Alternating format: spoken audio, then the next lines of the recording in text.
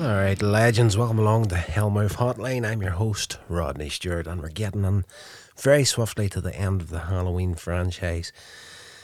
This episode, we're talking about Halloween Kills from 2021, and I have to say, out of this final trilogy that they've made at this point, and I've got no doubt in my mind, 5 or 6 years from now, the license is going to come up again, and somebody else is going to take another stab, pun intended, at the Halloween franchise. So this is very far from the end of these movies.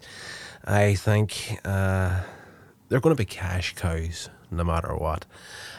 Even if a film has got a poor response at the box office and the Halloween films, they're still bigger earners, But this one here for me, again, Halloween Kills, definitely my favourite out of this final trilogy. David Gordon Green directed and co-written with Danny McBride, Scott Thames. It is a sequel to 2018's Halloween, of course, and it's the 12th movie in the franchise. Jamie Lee Curtis is back. James Jude Courtney's there, who reprised their roles as Laurie Strode and Michael Myers. Judy Greer, Andy Matichak, and Will Patton also reprised their roles from the previous film. Anthony Michael Hall, Thomas Mann joining the cast in this one. It begins where the previous film ended, so tradition. The original Halloween and Halloween 2 was set essentially in the same night, so we're keeping that up for this movie. It sees Laurie and her family continuing to fend off Michael with the help of the Haddonfield community in this movie. There is a certain section in this movie where I got strangely emotional towards a character in there that I wasn't expecting. Not even a character that's anything to really do with Laurie or her family or Michael. He's just a random patient that escaped along with Michael in the previous movie, but we all get there as we go through this little review on it.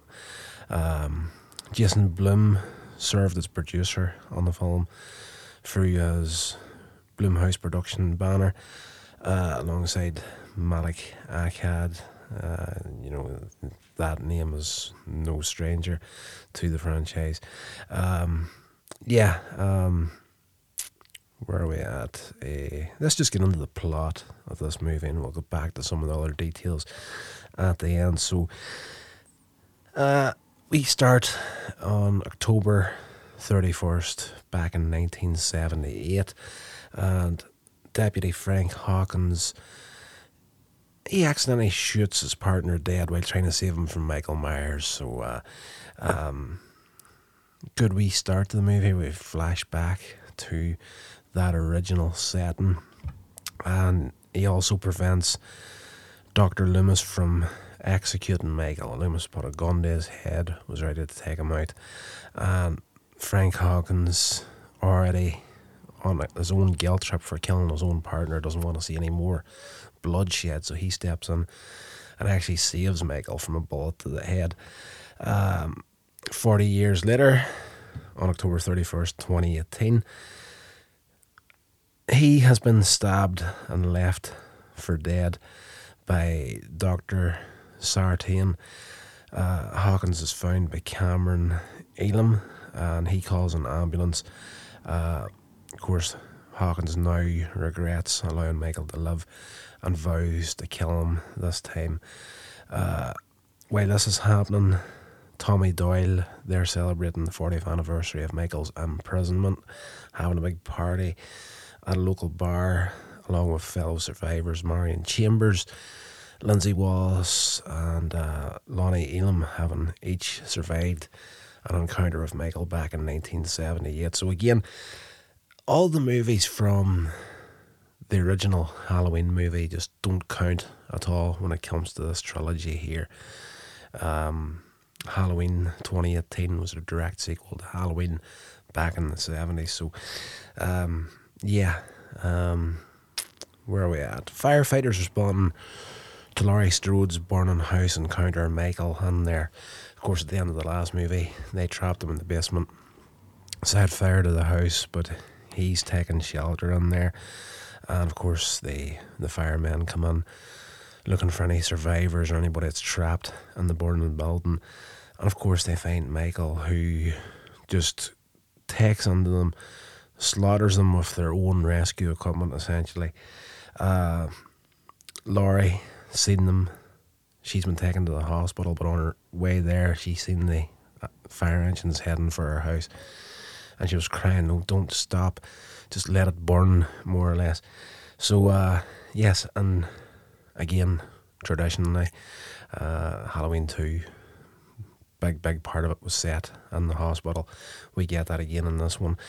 So she's been taken with her daughter Karen and her granddaughter Alison to Haddonfield Memorial Hospital, where she undergoes surgery for injuries in the previous movie. Michael attacks Laurie's neighbours after he gets done with the firemen and begins his way back to Haddonfield. So Tommy, Marion, Lindsay and Lonnie at the bar, they learn of Michael's killing spree through an emergency alert, and Tommy forms a mob of vengeful residents to hunt down and kill Michael. Karen is informed that Michael is still alive and withholds that information from Laurie in the hospital to allow her to recover, while her daughter Alison reconciles with Cameron, her ex-boyfriend, and joins Tommy's mob to avenge her own father's death. So, yeah, I'm just really skipping across a lot of the details in this movie. Like, it's just going to hit some of the major points here, but excellent movie. So, while warning the Haddonfield community to stay inside their houses, Marion and bar patrons Vanessa and Marcus, they're killed by Michael. Lindsay escapes and is found alive by Tommy, Lonnie, Allison and Cameron, of course. The group map out Michael's path and his victim's location. They work out that he's heading towards his childhood home. So Tommy takes Lindsay to the hospital, reunites with her former Haddonfield sheriff, Lee Brackett, whose daughter Annie was killed in 1978, and informs Laurie about Michael's survival back across town. Michael, he's still on his killing spree. And I think in this one, I think the kill count's pretty high in this one. I didn't actually take a lot of time to actually count them up in this one, but I think it's definitely higher than the prior movie and probably one of the highest in total for the series. I might be wrong on that there, but if I'm not right, it's close. There's not much in it. Michael murders the current owners of his home as Laurie is preparing to leave the hospital. So the guy that I was talking about at the start of this episode, Lance Tavalli, I want to say, I hope I'm pronouncing that surname properly. He's a fugitive convict from Smith's Grove Hospital, and he escaped along with Michael when the bus crashed in the prior movie. He arrives at the hospital and he's lost. He doesn't know what he's doing, and he comes there essentially looking for help in this movie, and he's mistaken for Michael Myers. Tommy's mob that he's put together, they start to pursue him through the hospital before Karen realises that he's not Michael.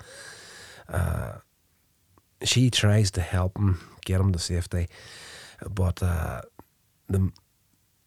she's trying to calm the mob down, trying to say, look, it's not Michael, it's not him, leave him be, more or less. But they're like, evil days tonight. And the whole chanting thing is going on. He gets trapped at one point in a hallway. He's locked in there for his own safety, so there's this long hallway at the top floor of the hospital, and he is in this corridor, and there's glass double doors at either side of it. They're locked down, the mob can't get in, but they're beaten and trying to break their way through the doors to get to him, and he's panicking. And the I wonder, is there a listing for the guy's name here? No, I'm not actually.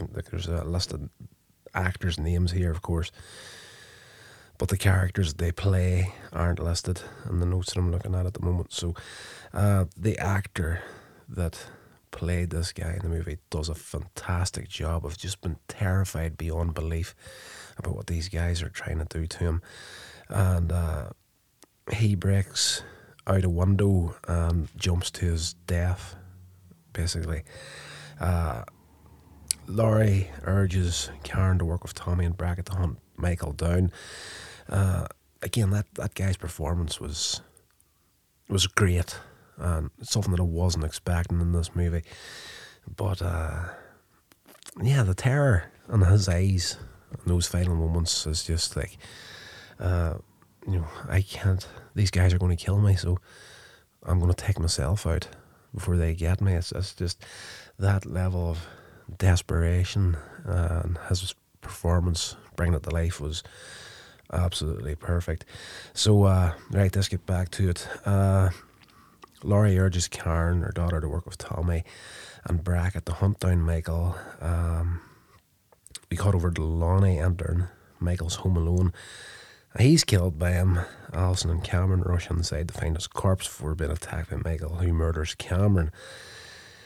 As Michael prepares to kill Alison, Karen appears in the hallway at the door of the house, stabs him in the back with a pitchfork, and steals his mask and taunts him to follow her.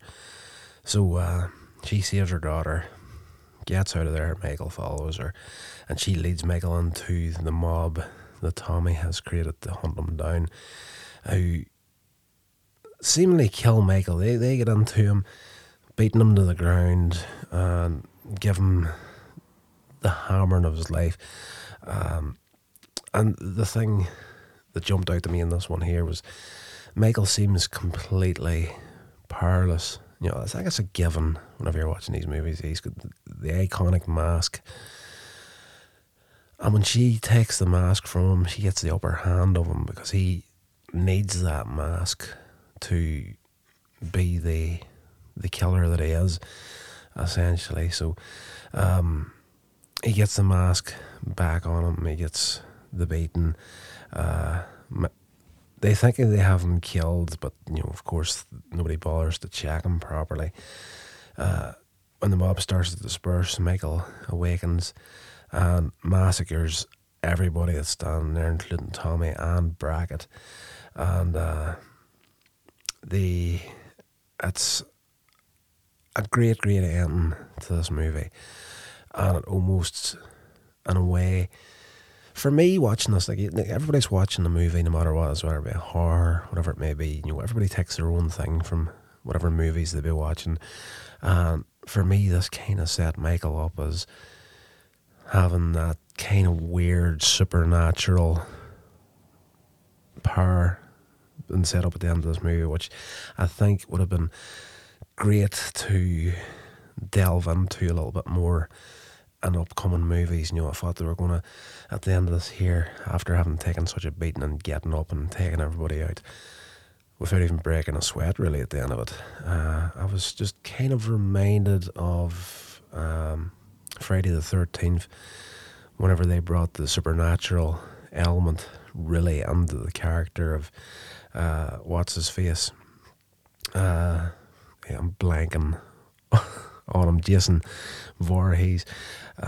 So that's what I was hoping was going to happen in the next movie. Of course, we're only going to get a trilogy, but it would have been nice to explore that option with Michael. And you could make the argument there is sort of a supernatural element to Michael Myers as well, but nothing that's really been put into concrete in my mind, having watched these again. He's just a nutcase. So back at the Myers house, Karen's in there and she sees a vision of a young Michael in Judith Myers' old bedroom and goes up the stairs to investigate. And at that point, Michael appears, stabs Karen to death, The last we see of Laurie in the movie, she's staring out her hospital room while her daughter's been slaughtered. We're cutting back and forth between that. And, at the end of the movie, Michael's standing in the bedroom and he's staring out the window. But there was something that was said within the movie about Michael, whenever he was a child, that all he did was stand in that window looking out. But the question was asked, was he actually looking out the window or was he looking at his own reflection in the window? And we get that at the end of this movie with the grown-up Michael again standing at this window and he's looking out. You see it from his point of view essentially, and then the camera kind of, readjusts itself, takes that background, fades it slightly, and then you see that he's actually looking at his own reflection in the window, and that's where we cut to the end of the film. Absolutely fantastic. I had a great time with this movie. I've said before, if you've been following this podcast, that the Halloween movies, Halloween franchise was never really one that really appealed to me. And in all honesty, the vast majority of these movies, having watched them for this podcast, have been a bit of a chore to get through most of them. But glad that I've done them at this point, and I've actually jumped ahead at this point. I've actually watched Halloween Ends, so we'll be doing that next Monday. All been well, of course, this episode's late as usual. Absolute disgrace. You'd think if I took the time to set up a podcast, it would actually be consistent with it. So let me see, what else have we got here as far as the details of the movie goes. It had a budget of 20 million, and at the box office it made 133.4 million. So yeah, cash cows once again. They are what they are. Let me see. Before the release of the film, McBride confirmed that he and Green were originally intended to pitch 2 films that would be shot back to back, and then decided against it, waiting to see their reaction to the first film. Following the critical commercial success of the 2018 film, development on the sequel promptly began in October 2018. By February 2019, Teens was hired to co-write the script. The film's title was officially announced in July 2019, along with its sequel. Principal photography began in 2019 in Wilmington, North Carolina, and concluded in November. So the following year, due to what happened in 2021, we all know what it is. I'm not going to name it by name, because it's one of these things right now where these podcasts would be grand heading out in SoundCloud and that sort of thing, but they do go to YouTube as well. So there are certain terms that I can't say properly, but we all know what happened in 2021 and the situation that the whole planet found itself in. Halloween Kills had its world premiere at the 78th Venice International Film Festival on September 8th, 2021, and was theatrically released in the United States on October 15th, 2021. It also streamed simultaneously on paid tiers of Peacock for 60 days. And that's something that I've enjoyed since 2021, is getting the opportunity to get that home premiere as well. I love nothing more than going to a cinema and watching a movie on the big screen, but sometimes there's just something nice about chilling out on your own couch and watching a movie, and it's been nice to actually get the opportunity to do that. I have to say, I like having that option. The film was a box office success, again grossing over 133 million worldwide against a budget of 20 million, and received mixed reviews from critics. The sequel, Halloween Ends, was released on October 14th, 2022. So, yeah, I, again, had a great time with this movie. And, yeah, I'm not even going to touch on Halloween Ends at this point. But it is what it is. But for me, the only thing I'm going to say is this: Halloween Kills was definitely my favourite out of this last trilogy that they made. A lot of good points in this. And yeah, if I say any more, I'm just going to start destroying what I'm going to be saying in the next Halloween review on the channel next Friday. So come back, tune in for that there if you're into the movies, horror movies and that. And we're also, of course, if you're following the channel, this happens to be your first time listening to the podcast, we're doing episode reviews of both Buffy the Vampire Slayer and its spin-off Angel at the moment. So they could be a hit and miss, I'm pretty sure, at this point for a lot of people. But the original concept of this podcast was going to be just like a Buffy and Angel sort of podcast on its own. But of course, if you're going to do those sorts of reviews, you might as well do everything horror related. So it is what it is at this point. If you don't fancy those episode reviews in the moment they're coming out, all been well, the upload schedule for this show should be Buffy on a Monday, Angel on a Wednesday, and horror movies on a Friday. So if it's just the horror movies you're into, please come back and the Friday releases. But I would appreciate it if you did come back for everything else. It is what it is. So if you want to get in contact with the show, Gmail, Hellmouth Hotline at gmail.com. Please share on the show, written review it, all that good social media stuff. I'll love you forever. So until the next episode, whatever you're doing, I hope you're doing it safe, and I'll talk to you all then. This has been a production of Coins Age Media. Thank you so much for listening.